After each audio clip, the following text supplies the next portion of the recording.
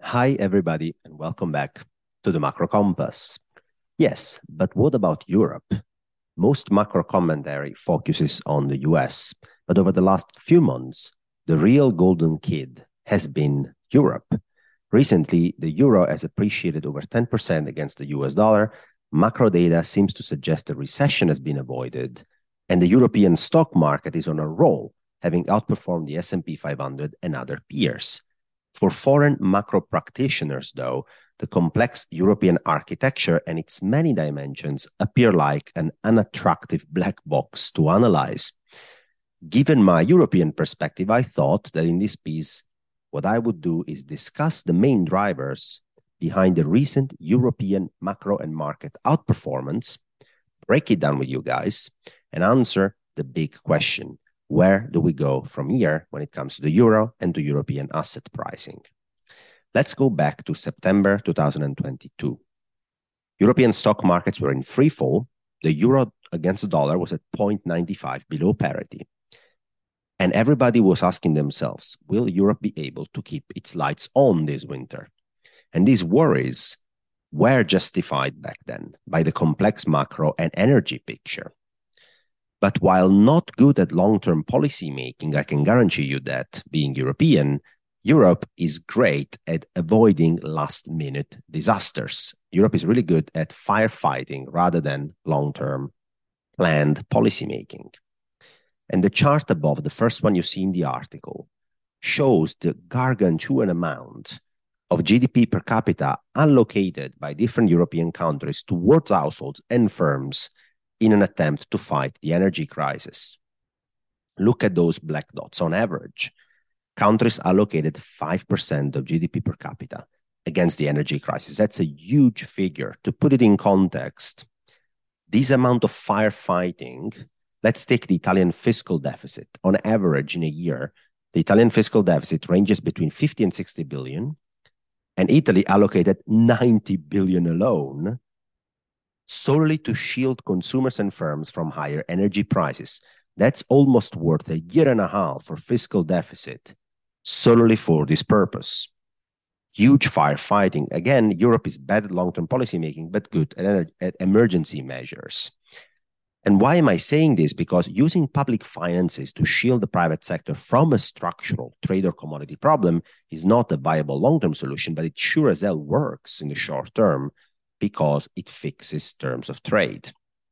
So what's that? Terms of trade, the indices measuring terms of trade precisely, they measure the relative performance of a country's export prices against their import prices. So better or higher terms of trade mean that the value that you get out of your exports is outperforming the value of the stuff you need to import from outside. And government intervention were crucial to backstop terms of trade that are also important for the currency. Deteriorating terms of trade often involve a weaker currency because the country has to spend more to import the same amount of products. In that case, energy. As energy prices were going up, Europe is an importer of energy, and the euro was in a free fall, which was also undermining investor confidence in Europe.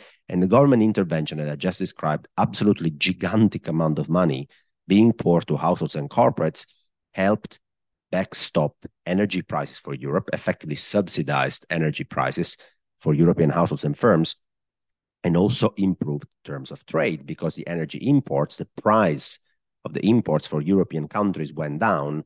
And so that means that terms of trade could stop deteriorating. You can see in the second chart in the article that is quite telling how as soon as the euro terms of trade bottomed, that was in September last year, and started going up, maybe a month later, the euro bottomed against the dollar as well and caught quite a relentless bid from 0.95 to 110 in the range of a few months.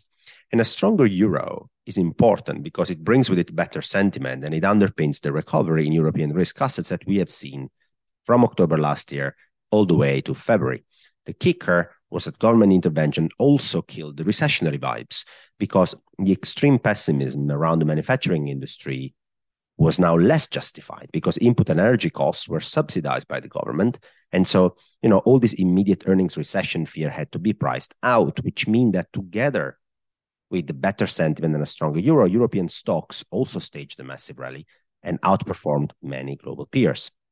On top of it, soft macro data like PMI service, for instance, also validate the narrative of better growth because there are more optimistic answers coming now in this service as the worst seems to be behind us, which really begs the question, where do we stand now? What's ahead for Europe?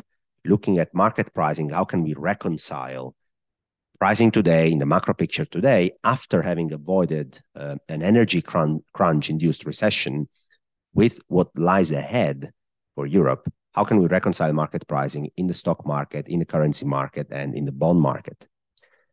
Now, I have covered all of this in the remaining part of the article and more. So if you've enjoyed it so far and you're eager to read the remaining part of this report, come and join the Macro Compass Premium platform. There will be full-length, timely pieces multiple times a week, an actionable investment strategy, and much more. The piece is reserved to all-round and pro-investor subscribers, so you can check out the offers to subscribe to these two tiers, clicking on the button at the end of the article, or visiting the website, which is also mentioned in the link at the end of the piece. I will update you guys again next week.